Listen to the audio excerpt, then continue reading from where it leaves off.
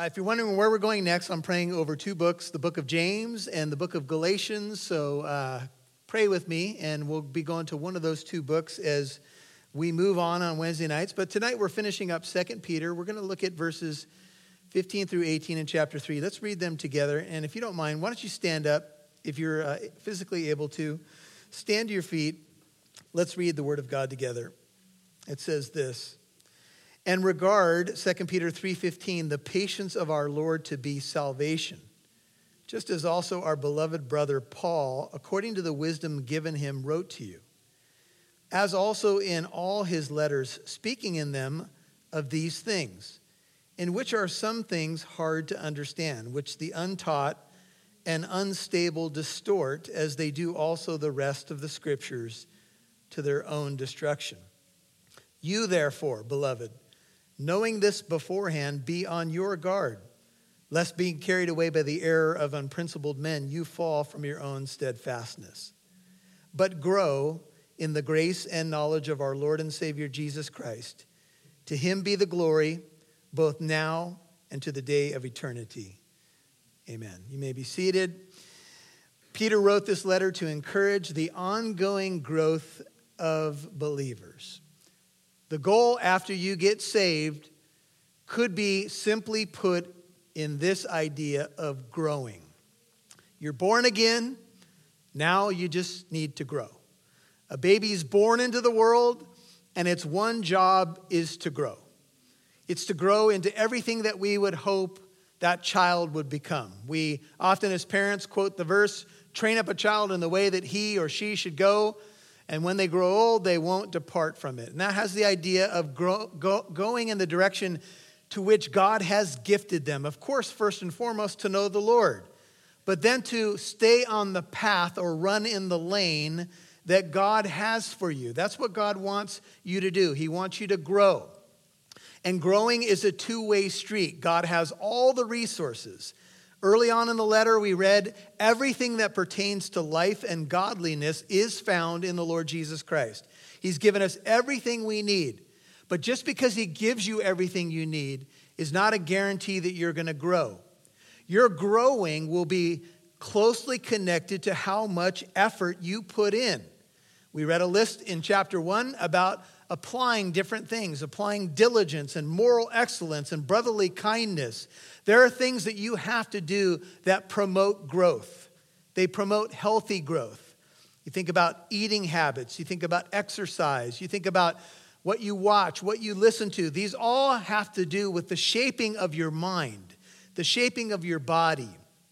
What you put into yourself, in your mind, in your body, produces an outcome. There's maybe not a big percentage of our population is in shape. Why? Because there's only one way to be in shape. You got to work out. And if you don't work out, you will not be in shape. It doesn't come by osmosis. I have news for you. You can put on that belt that they sell on late night TV. Have you seen this one? Just put this on and you'll end up with a six-pack. And it just vibrates while you eat Rocky Road ice cream or cookies and cream. You will not end up with a six-pack. Quite the opposite. And so there is something that you have to do. You have to apply yourself. Your Christian life is not something that you should just mail in, or that's what I just do on Sundays between the hours of 9 and 11 or whatever those hours may be. No, you're supposed to give your best to God, to love him with all your mind, all your heart, all your soul, all your strength. This sounds like it is something that God wants your effort. He does want your best. He deserves your best. Don't you agree? He deserves all the love that we have to give him because it is a relational love. I want to give my best to my wife. I want to give my best to people that I love. And it's no exception with God. Now, Peter wrote over against the backdrop of exposing false teachers. Mature, growing believers will not make the same mistakes as immature believers. So, young believers, or we can sometimes think of younger people who lack experience and Maybe they haven't run into all the same things that we who are older have. Sometimes it's easier to be duped when you're immature. Immature believers often are duped by false teachers. Why? Because they don't know as much of the word as you may know. They don't have as much experience. Maybe they haven't run into these false teachers before. So they hear someone talk about Christ, salvation, use some of our language or lingo. And they could be quickly snagged by a false teacher. But not everybody who uses the name of Christ, who talks about salvation, or who even waves a Bible in front of you is necessarily of God. So Peter is writing to believers that they not be tricked, not be fooled, not be duped. Don't be naive. We are to grow in the grace and knowledge. Growing in grace and knowledge protects you from a whole host of problems. Let me mention just a few. It protects you from stagnation. It protects you from uselessness. It protects you from fruitlessness. And the opposite of that would be growing and active. It would be useful and fruitful. That's what Peter said in chapter 1. If you do these things, they render you neither useless or unfruitful as it relates to the kingdom of God. A growing Christian is not going to be duped by the things that a Christian who's ignorant is duped by. When I say duped, I mean fooled, tricked, snagged, brought into the wrong way. And one of the things that these teachers were saying is that they were denying the second coming of Jesus Christ. They were saying, where is the promise of his coming? And in so doing, it seems that they were saying you could live however you want because Christ is not going to come back in our generation anyway. And so since he's not, you can live it up because grace, grace, grace. And they were saying that you can do whatever you want with your body because of God's grace. And that's just simply not true.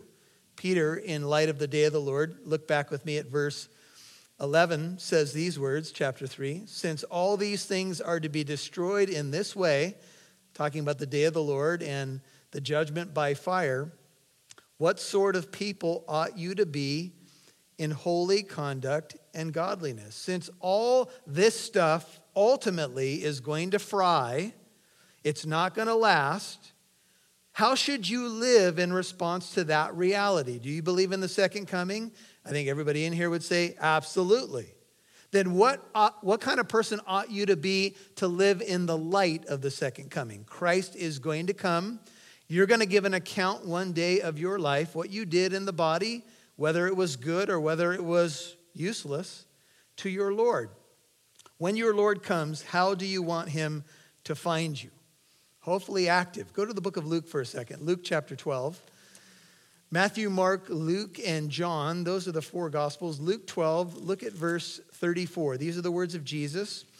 Luke 12, 34. He says, for where your treasure is, Luke 12, 34, there your heart be also, or will be also.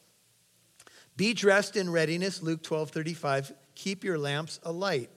Be like men who are waiting for their master when he returns from the wedding feast, so that they may immediately open the door to him when he comes and knocks. Blessed are those slaves whom the master shall find on the alert when he comes. Truly I say to you that he will gird himself to serve and have them recline at the table and will come up remarkably and wait on them. When we were in Israel recently, Shane, my oldest son, took up a project. He said, Dad, I want to redo our garage while you're gone. And I said, hallelujah, praise the Lord.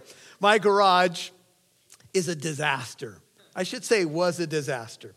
Now, I would clean my garage. Maybe some of you could relate to this. I would clean my garage, but I would basically, when I clean my garage, move piles around. Can I get a witness? Anybody? So I'm not clean. No, you can throw things away?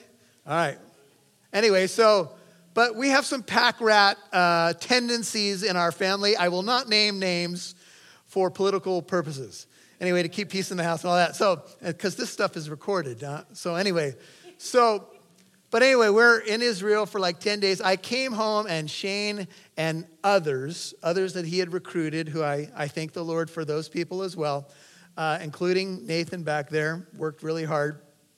They redid my garage. And we came home, to a new garage. They were busy while the master was away.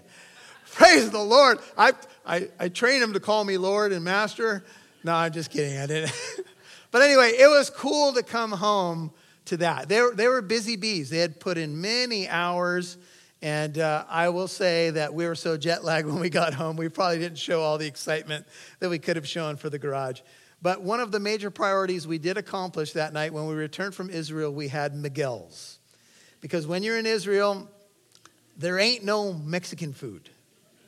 It just doesn't exist. So there's two things you're longing for food-wise when you come home to the States. Miguel's and In-N-Out, all right? So I ate Miguel's every day for about 5 days in a row. Anyway, not sure that that's the best thing, but there you go.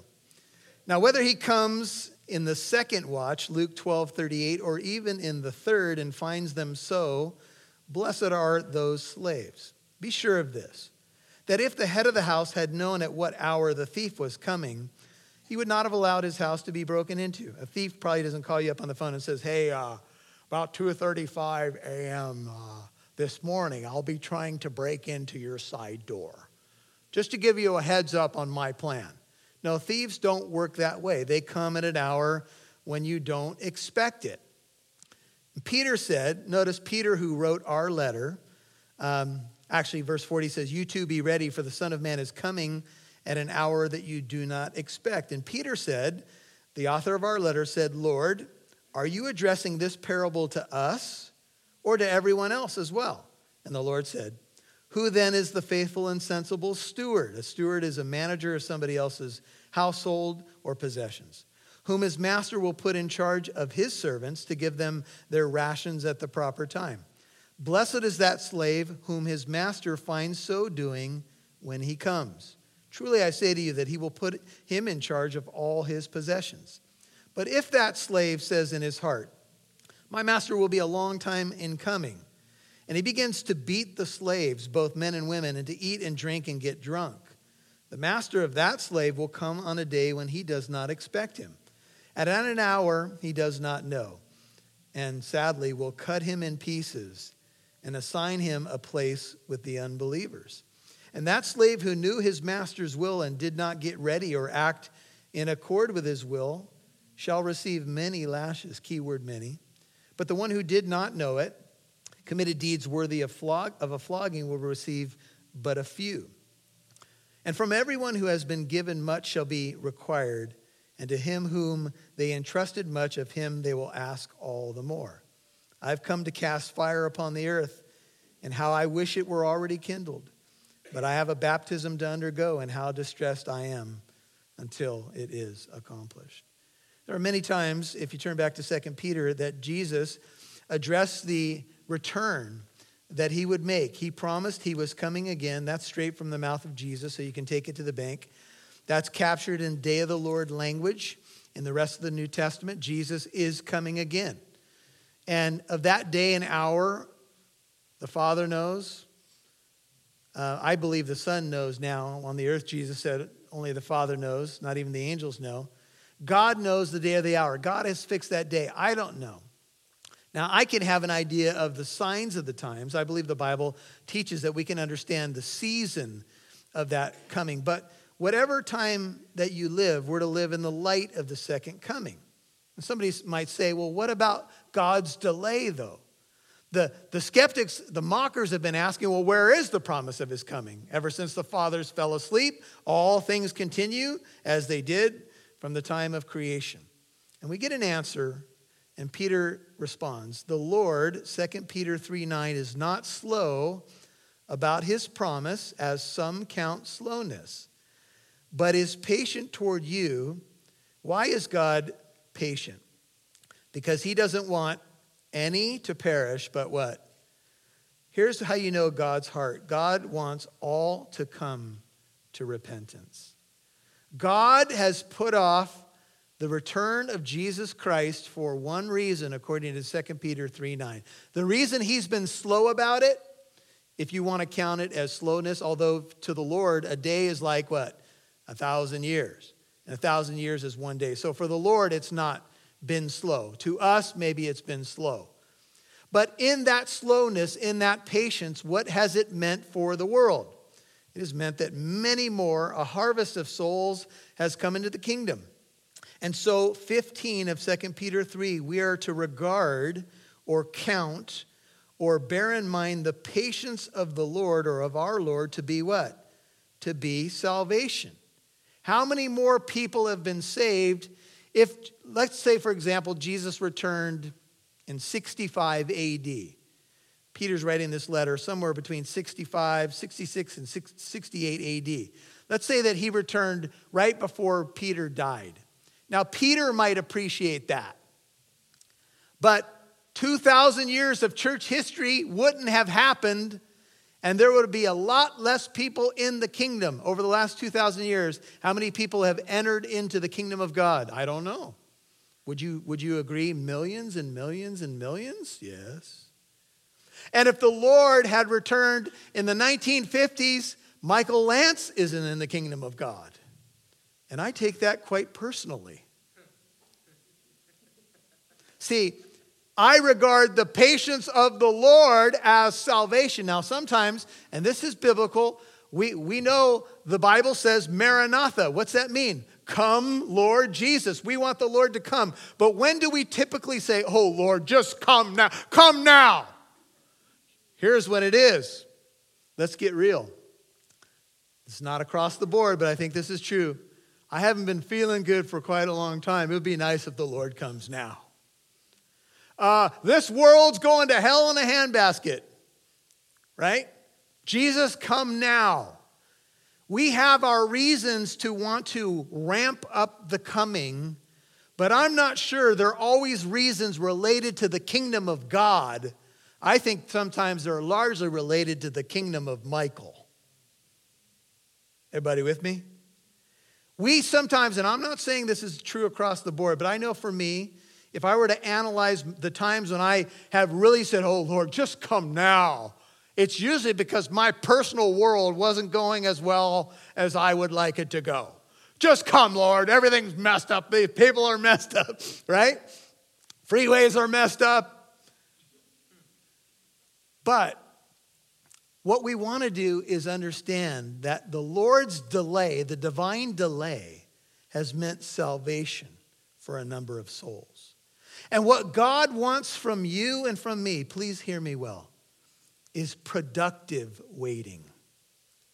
Shane did my garage while I was in Israel. That was what I call productive waiting. Nathan helped with the garage while I was in Israel. That's what a father calls productive waiting. Right? Usually when you leave your house, you say to the kids, don't burn the house down. Right? I will say Justo, because I got to give credit where credit is due.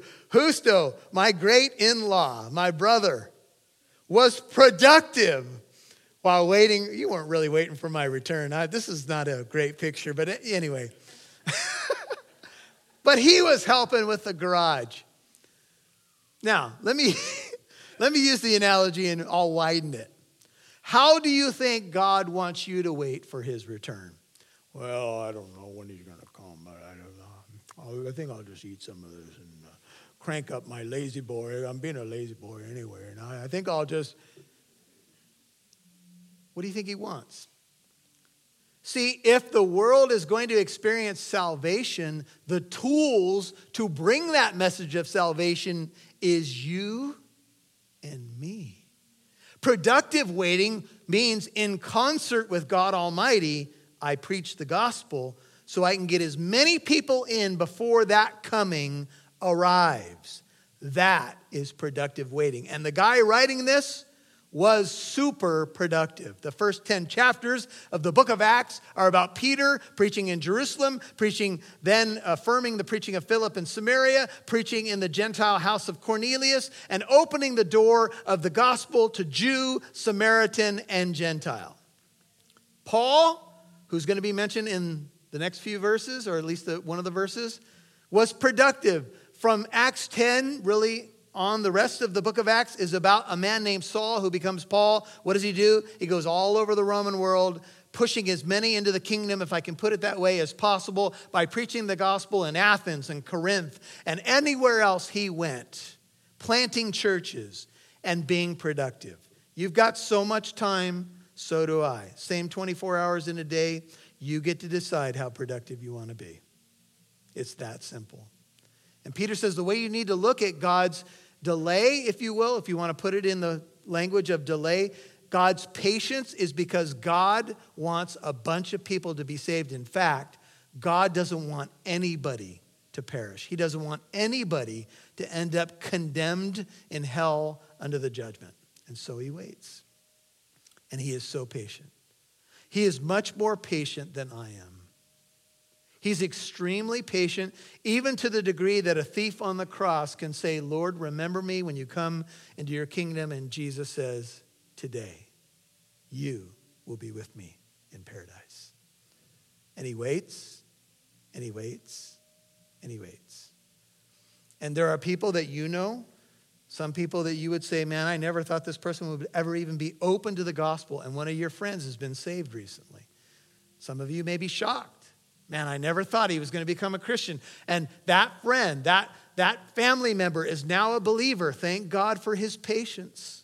Thank God that Jesus didn't come back 5 years ago or 10 years ago or even 10 months ago. For some of us, right? For some of us, we've just recently rededicated our lives and we are regretting the years we gave away. And we're saying, I want to redeem the next decade or 2 or 3 to the Lord. But that would mean that he doesn't come in the next decade or 2 or 3. I'd like him to come, don't get me wrong. I want to see my Lord. But I also know he's got business to do and people to hear the gospel and people he wants saved. And the question that he asked in Luke 18 is, when the Lord comes, when the Son of Man comes, will he find faith on the earth? What do you think that means? Does that mean, do you think he'll find believers? Or do you think he's saying, when the Son of Man comes, will he find his people busy about his business? He does say in that same section, occupy until I come. And so there is such a way to redeem the waiting. The way you redeem the waiting is you're productive. Because our Lord's patience, verse 15, chapter 3, is salvation, soteria, deliverance. Just as also our beloved brother Paul, according to the wisdom given him, wrote to you. Paul wrote about God's salvation. Paul wrote about productive waiting. Here's a few verses. Romans 2:4 says, do you think lightly of the riches of his kindness and forbearance and patience, not knowing that the kindness of God leads you to repentance? Romans 2:4. 1 Corinthians 13:4 says, love is patient. Remember, we often say you could take the word love and replace it with Jesus or God. God is patient. God is kind. 1 Corinthians 13:4. And then in 1 Timothy 1:16, Paul wrote, yet for this reason I found mercy, in order that in me as the foremost or chief of sinners, Jesus Christ might demonstrate his perfect patience as an example for those who would believe in him for eternal life. Have you ever just said something like this? Lord, thank you for your patience. How long did you fight the Lord?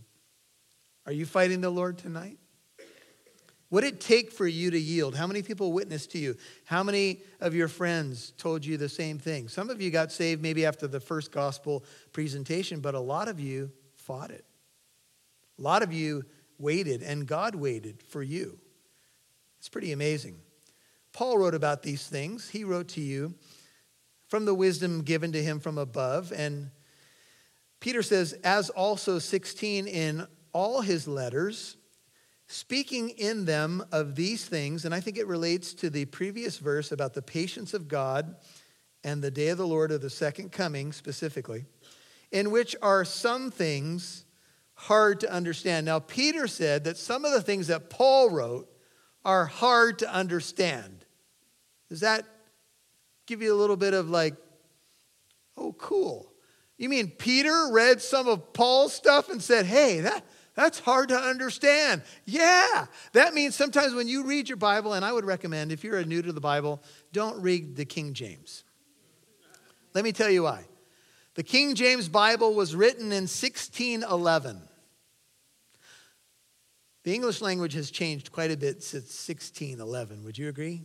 That's 407 years ago. So when you open your Bible and you see the thee, thous, and the thouest, and the thynest, and whatever, that's hard. So I would encourage you to get a modern translation because that will clear up some of it. New American Standard, New King James, ESV, NIV. Get a modern translation. I prefer the New American Standard, but there's some good translations out there. Some things, though, even with the right translation, true to the original text, some things are hard to understand. In fact, Paul mentions several times in the Bible that I tell you a mystery. The Greek word mystery, mysterion, means a sacred secret once concealed, now revealed. But even when sacred secrets are revealed, we don't always know everything that they mean.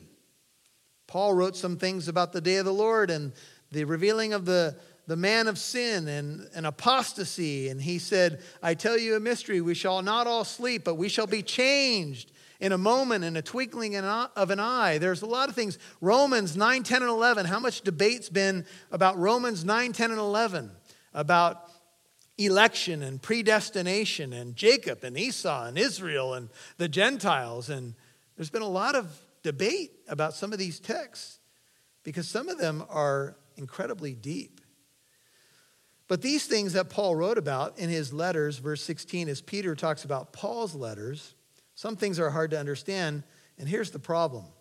The untaught, amathes, means the ignorant, or just what it says, the untaught, and unstable distort, as they do also the rest of the scriptures.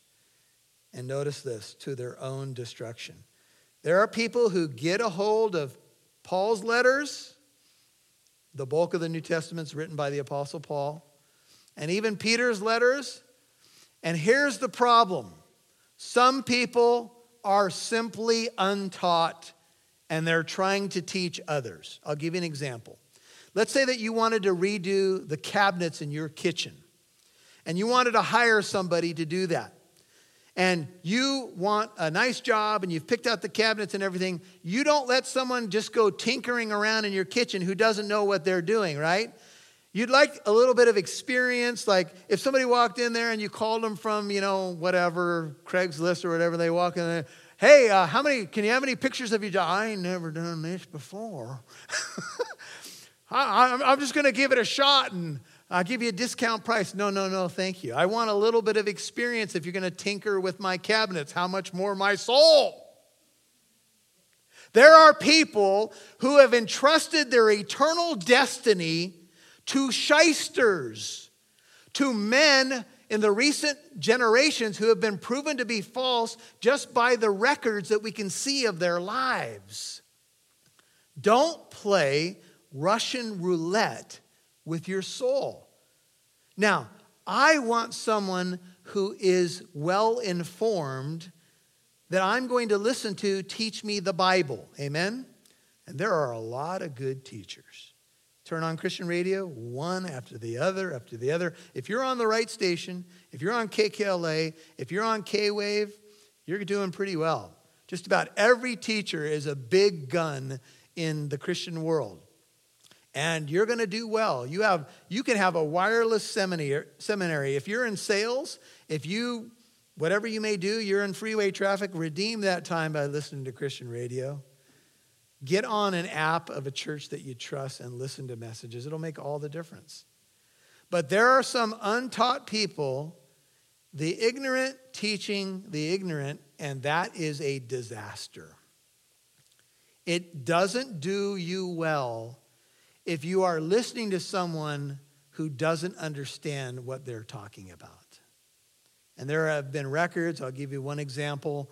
There was a record of the founder of Jehovah's Witnesses, Charles Taze Russell, who was put on the witness stand in a legal court of law because he sued a pastor for libel. There was a pastor back in the day who took Charles Taze Russell, founder of Jehovah's Witnesses, to task because he was teaching false doctrine. This is in the area of Pennsylvania. Well, Charles Taze Russell, the founder of Jehovah's Witnesses, sued the pastor The case went to an open court. These are all public records. Charles Taze Russell claimed that he knew the original languages, that he was a pastor. And when on the witness stand, he was asked to just identify simple Greek letters. And he committed perjury because he didn't know the Greek language. That's the record of the founder of Jehovah's Witnesses. Now look, I'm not saying that you need to be a Greek scholar to teach the Bible. I'm no Greek scholar. I know some Greek, but I don't know half of what a lot of people know. But there are tools today where you can check yourself and you can make sure that you're on track with what the Bible teaches. And I'll just say to you, the book of James says this, let not many of you become teachers, for we will incur what? The stricter judgment. When you're talking about people's souls, when you're talking about eternal destinies, when you're talking about truth about God as our creator, there's a lot at stake. Don't you agree? And so we want to be diligent. Doesn't mean people who are formally or informally taught, that's not the issue. The issue is whether you're cutting the word of God straight. There are untaught people, and then there are unstable people. Believe me, I have met some unstable Christians over the years. I heard another teacher saying that he's met Enoch and Elijah a couple times over the years. Not because he actually met them, but because there were individuals who came to him identifying themselves as Enoch and Elijah. And, those people are out there. There have been people along the way that have identified themselves as Jesus Christ. We were doing a call-in radio show, and a lady called up, and after a few introductory comments, she said, "I am." And we were like, "What?" And she said, "I am," a second time, and we were like, "You are who?" "Oh, I am the one." And she was sitting there on the phone on a Bible answer show claiming to be the Messiah or to be God. You can make a claim all day long. There are many unstable people in the world. It is not good when they are in pulpits. Because unstable people who take, there's a lot of what I would call religious hysteria. There are people who can take the Bible and they start to come up with some fanciful ideas. And if they bring something new to you, it's probably not true. Because truth has been constant since the Word of God was recorded. And so they say, "Oh, well, I got some new truth, man. Here's what it is. This is the way you got to do things or you're not going to inherit the kingdom of God." They have comments like that. Well, I would just say run to the nearest exit. Do not pass go. Do not collect $200. Untaught, unstable people, they're out there.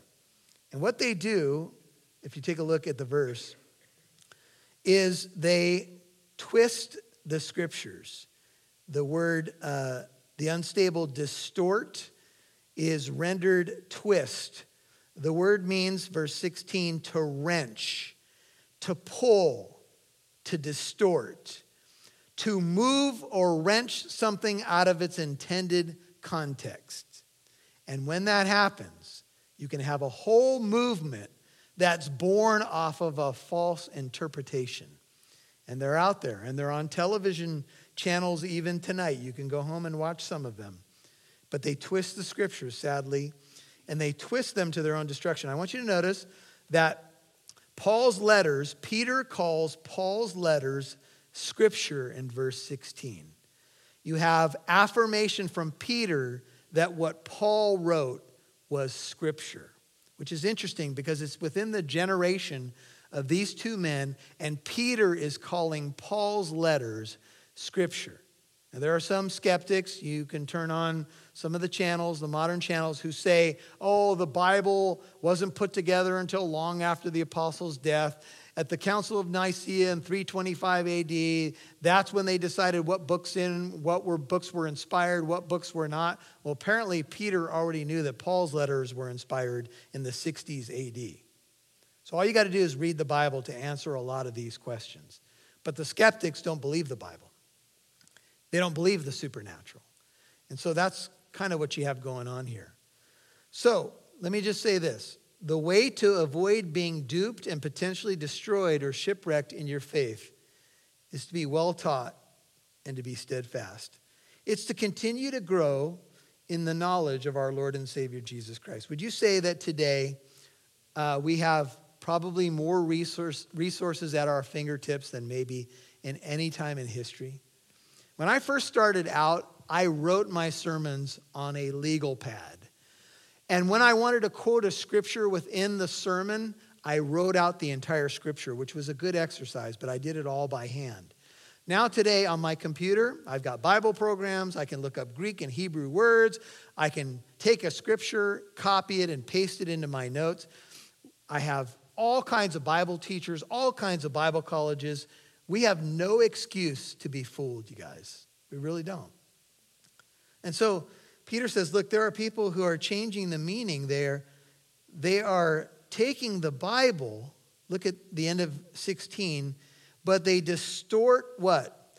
The scriptures. It's not like they're not sitting there with a Bible, but they're distorting the Bible. That tells you something. It's possible to twist the scriptures. And the end is destruction. Greek word, it means to be damned. It means to end up under the ultimate judgment of God. Can you imagine being a person who led millions of people astray and whoop, you end up one day before God? How do you think that meeting's going to go? How do you think it's going to go for a person who said, oh, I didn't really believe you existed. I just started a religion so I can make a bunch of money. You know who did that? L. Ron Hubbard, the founder of Scientology. The easiest way to make $1 million in the United States is start a religion. And he did. And you know how much money the religion of Scientology is sitting on today? So much so that they started their own channel recently. There is now a Scientology channel on television. Do you know how they can afford that? Because everyone who joins Scientology is basically forced to give money until they get clear and then get to a level called OT8. And when you get to OT8, you start the whole process all over again. And by the time you get to OT8, you've given Scientology probably at least $1 million. That's how they're sitting on top of an empire. If you haven't seen Leah Remini's series on Scientology, you ought to watch it because it's an example of what Peter is talking about. Look, I'm not making this up, you guys. If you've come in here tonight and you think, well, this is a little strong, this is a little harsh, I'm just simply telling you what Peter said was happening in his day. It hasn't stopped. There's distortion. So what should we do in response to it, you might ask? Well, we're told in the last two verses. You, therefore, if you're a believer tonight, this is for you, beloved. And you need to know that you are loved by God. You're the beloved of God. This is why he would warn you. Knowing this beforehand, since you know this is true, that this kind of stuff's going to be out there, what should you do? Be on your guard. Be careful. Test everything and hold fast to that which is true. If someone came to your door and tried to sell you some medicine, hey, this medicine, you have aches and pains? Oh, this medicine, just take 2 of these pills and it'll cure everything. How many of you would just take them right at the door? Okay. It'll help me? Yeah. Take them. No, you don't swallow that stuff just because some salesman's at your door. What would you do? You'd probably go on the internet and do a little research. You'd probably check the ingredients on the back of the bottle. Give a few pills to a loved one, see what happens to them.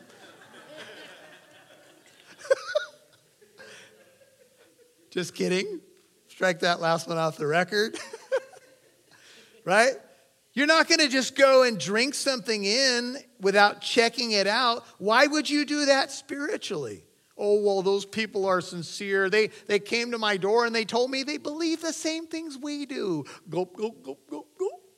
You don't do that in real life when it comes to medicine. Why would you do it for your soul? Now, I'm not saying that everybody who shows up and tries to share spiritual truth, you should be looking at them like this. Oh, really? Yeah. Oh, yeah. I mean, don't be overly critical, but be wise. Be on your guard. Use the sword of the Spirit which is the word of God. Test it. Be on your guard, lest being carried away, middle of 17, by the error of unprincipled men, you fall from your own steadfastness. Look, there's something at stake here. If you buy it, if you swallow it, if you take the bait, here's what's going to happen to you. You will fall from your own stability. You will get shaky. How many of you, if I were to ask you, did you ever run into a doctrine that shook you? Did you ever run into somebody who came along somewhere in your Christian journey and said, oh, what you believe about that, it's actually this, and let me show you. And they took a few verses out of context and it shook you. Anybody? I think that's happened to a lot of us. Why? Because maybe we didn't have the wealth of knowledge we have now. I'll tell you a story. Many years ago, my sister, I was a brand new Christian. My sister was interacting with some people from the Boston, LA Church of Christ. What they teach is that you must be baptized by their pastor and their baptismal according to their formula or you're not saved. And so I said, oh yeah, I'll talk to this guy. So I showed up. I'd been a Christian for about 6 months. Sure, I know the Bible. Well, this guy started spouting Bible verses and showing verses that seemed to indicate that baptism saves you. And I had no answer for what he was arguing because I didn't know my Bible well enough. And I walked away from that conversation a bit confused. Well, had I read just the verses around the verses he was quoting, I would have seen that what he was saying was false. And here's where he was going. You guys need to join our church, get baptized by our pastor and our baptismal, or you're not saved. That was his message to us. And I didn't know enough to be able to defend me or my sister when it came to a wolf in sheep's clothing. Now, this guy may have believed what he was saying. I don't know. But our author knows something about falling from stability. Peter, Jesus is getting ready to die. And here's the conversation. Peter says, though all fall away from you, I will never fall away. And Jesus said, truly I say to you, this very night before the cock crows, you shall deny me 3 times. Peter says to him, even if I have to die with you, I will not deny you. And all the disciples said the same thing too. Matthew 26, 31 through 35. How did Peter do on that night? He denied the Lord 3 times. He was confident, but he fell from his steadfastness. He fell because of pressure. Jesus said later, keep watching and praying that you may not enter into temptation. The spirit is willing, but what? The flesh is weak. I want you to turn to a verse because I think this will be helpful for our setting. Luke 22.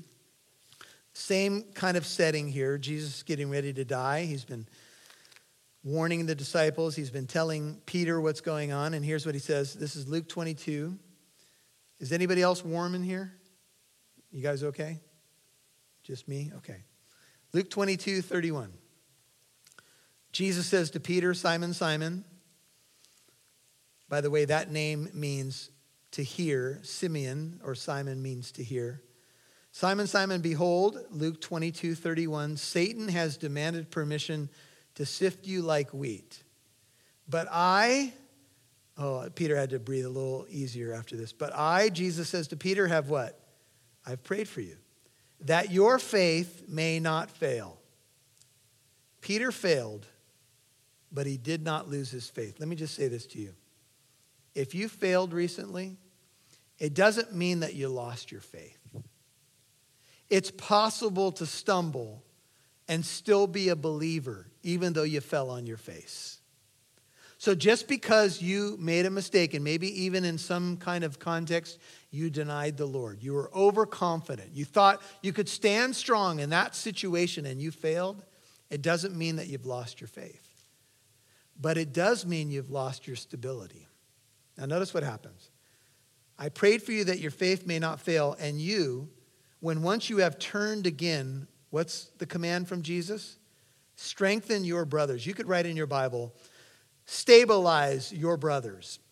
Strengthen them. Give them stability. And he said to him, Lord, with you I'm ready to go both to prison and to death. And Jesus said, I say to you, Peter, the cock will not crow today until you've denied 3 times that you know me. Peter failed miserably, but his faith did not fail, and he turned back to the Lord, and the Lord restored him. We have the record in John 21. And 3 times the Lord said to Peter, Peter, do you love me? And Peter says, you know I love you, Lord. And then he said what? Tend my sheep, stabilize my lambs, feed my flock, protect them, love them. That's what Peter's doing in this letter. That's what a shepherd does. He's willing to warn the flock of wolves in sheep's clothing to give what? Stability. Because there's a lot of unstable believers who have been listening to unstable teachers. 2 Peter 3, and we'll finish it up. And they're not walking strong because they've been duped by false doctrine. Some years ago, I was in our church parking lot, and a young man came to me and said, Pastor Michael, I think I've lost my salvation. Pastor Michael, I think I've lost my salvation. And I said, why do you think you've lost your salvation? Because I just heard a teaching on Hebrews 6, and I just know I've lost my salvation. And there it says, if you did, it's impossible to renew you again to repentance, so I'd be worried. I didn't say that. I said, well, why do you think you lost? I just heard Hebrews 6, and I just know I lost my salvation. I said, look, if you're concerned about it, you probably haven't lost it. But let's talk about it. We began to go through a very difficult passage. Some people believe Paul wrote it. Maybe that's what Peter was talking about, one of those hard to understand ones, right? That's a hard one. And he was all upset. Why? Because he had just listened to a teaching where someone said, oh, you've lost your salvation, and this guy's in the church parking lot, unstable as can be. Look, if my salvation is dependent on my performance, I ain't going to sleep real good tonight. Because the Lord looks at my thoughts, what I fail to do when I know the right thing, my motives, what I whisper when nobody else is listening. Look, I want all the grace I can get. We're saved by grace through faith. It's not an excuse for sin, but you guys understand what I'm talking about. And some people have been destabilized by false teaching. There are people who will come to your door tomorrow.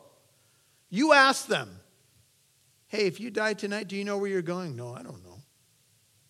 You don't know where you're going, and you've come to my door to tell me about your teaching, and you don't know where you're going? Why would I become one of you when you don't even know where you're going? Hello? Do you think that you're going to end up in heaven or be saved? I don't know. Well, then if you don't know, I ain't signing on the dotted line. Because if you don't know, how am I going to know? I'd like to know. See, when I exit this planet, I'd like to know where I'm going. And the apostle said, how can we know the way? And Jesus said, I am the way, the truth, and the life. You're going to come if you come through me. Don't be destabilized by false teaching. Look, I know there's profit in group Bible study, but I would be careful that at least you have one person who's a teacher in that small group Bible study who actually knows a little bit of context and understands the scriptures. Because if you sit around a table with other friends who are as ignorant as you, and I'm sorry, but if you're ignorant, the shoe fits, and you say, what do you think about that scripture? Well, what it means to me. Well, look, there can be some value if you're on par with what it means, but if what it means to you ain't what it means, it ain't a hill of beans. And yes, I just made that up. It was not in my notes. Don't be destabilized by unhealthy, distorted, false teaching. I mean, one day you were walking strong, and now you're going to let a person come out of left field and destabilize you, and now you're going to walk around like you're walking in potholes? Why would you do that? But that is what happens. You say, well, what do you do? How do you get stable? Well, verse 18 is the final verse, and it's the theme verse for the whole book. But grow, if you don't want this to happen to you, grow in the grace and knowledge. It doesn't just say of the Bible. What's it say? Of our Lord and Savior, Jesus Christ. You see, Warren Wiersbe, I think, put it well. Quote, he says, "How easy it is to grow in knowledge, but not in grace. All of us know far more of the Bible than we really live. Knowledge without grace is a terrible weapon, and grace without knowledge can be very shallow. But when we combine grace and knowledge, we have a marvelous tool for building our lives and for building the church," close quote. You see, you need to grow in both. How do you grow in grace? Grace is a gift, but grace is also another word for the power of God. Paul prays about the thorn in his flesh 3 times, and Jesus says, "My grace is" what?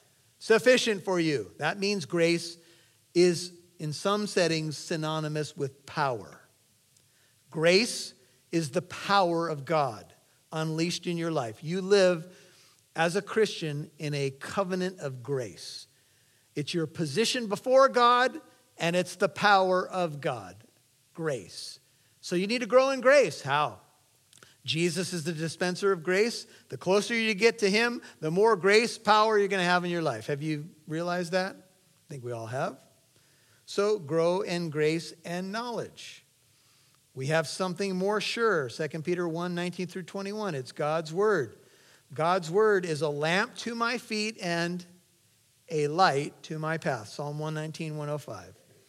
You get to know the word. You get to know the God of the word. It keeps you on the path. You stay away from your Bible because you're not living the way you're supposed to. This book will keep you from sin, and sin will keep you from this book, right? And so we need to grow. If you took the last 6 months of your life and you asked, how am I growing? How much have I grown in the last 6 months? If your best stories are from 10 years ago, 15 years ago, then you may want to go back and say, "Lord, I want to grow now." You never stop growing, never. There's so much to plumb here. There's so much more to go deeper with the Lord in prayer, in study of the word, in steps of faith. Amen? That's what the Lord wants to do in your life. Peter ends the letter the way it should end.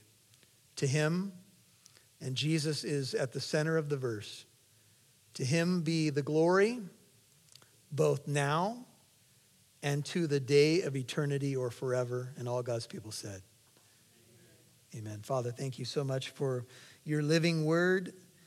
Thank you for the precious folks that have come out tonight to study it, to be more anchored in truth. The more they're anchored in truth, the more they're anchored in you. Grace and knowledge do go together, Lord. And thank you so much that the more we get to know you personally, the more grace you pour into our lives.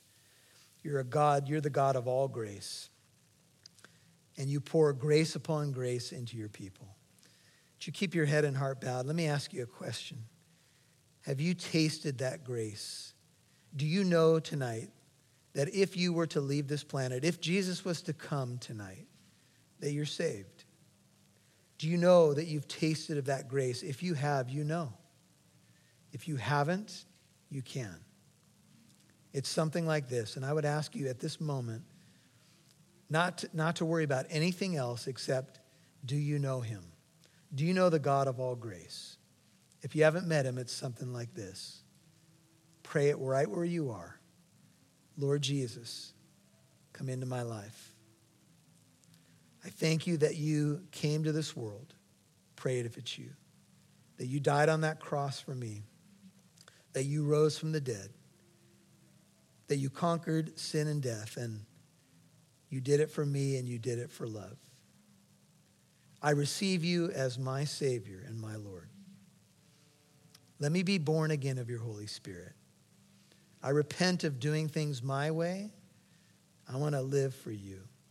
Help me to grow in the grace and knowledge of the Lord Jesus Christ. I give you my life and all that I am. In Jesus' name. If you need to rededicate your life to God's path for you, maybe you've been a prodigal and you've been away. Maybe some of this hits really close to home because you got off course and you embraced a world religion or a cult, and you got duped. But the Lord's brought you back home. Well, all you got to do really is just say, Lord, I want to get to know you so well that that'll never happen again. So help me to know you. And Lord, for the rest of the precious people of God, may you bless them, may you keep them, may your beautiful face shine on them, and may you give them peace. And as we move into this Easter weekend, may you bless them as they grow deeper and deeper in love with you. In Jesus' holy name I pray.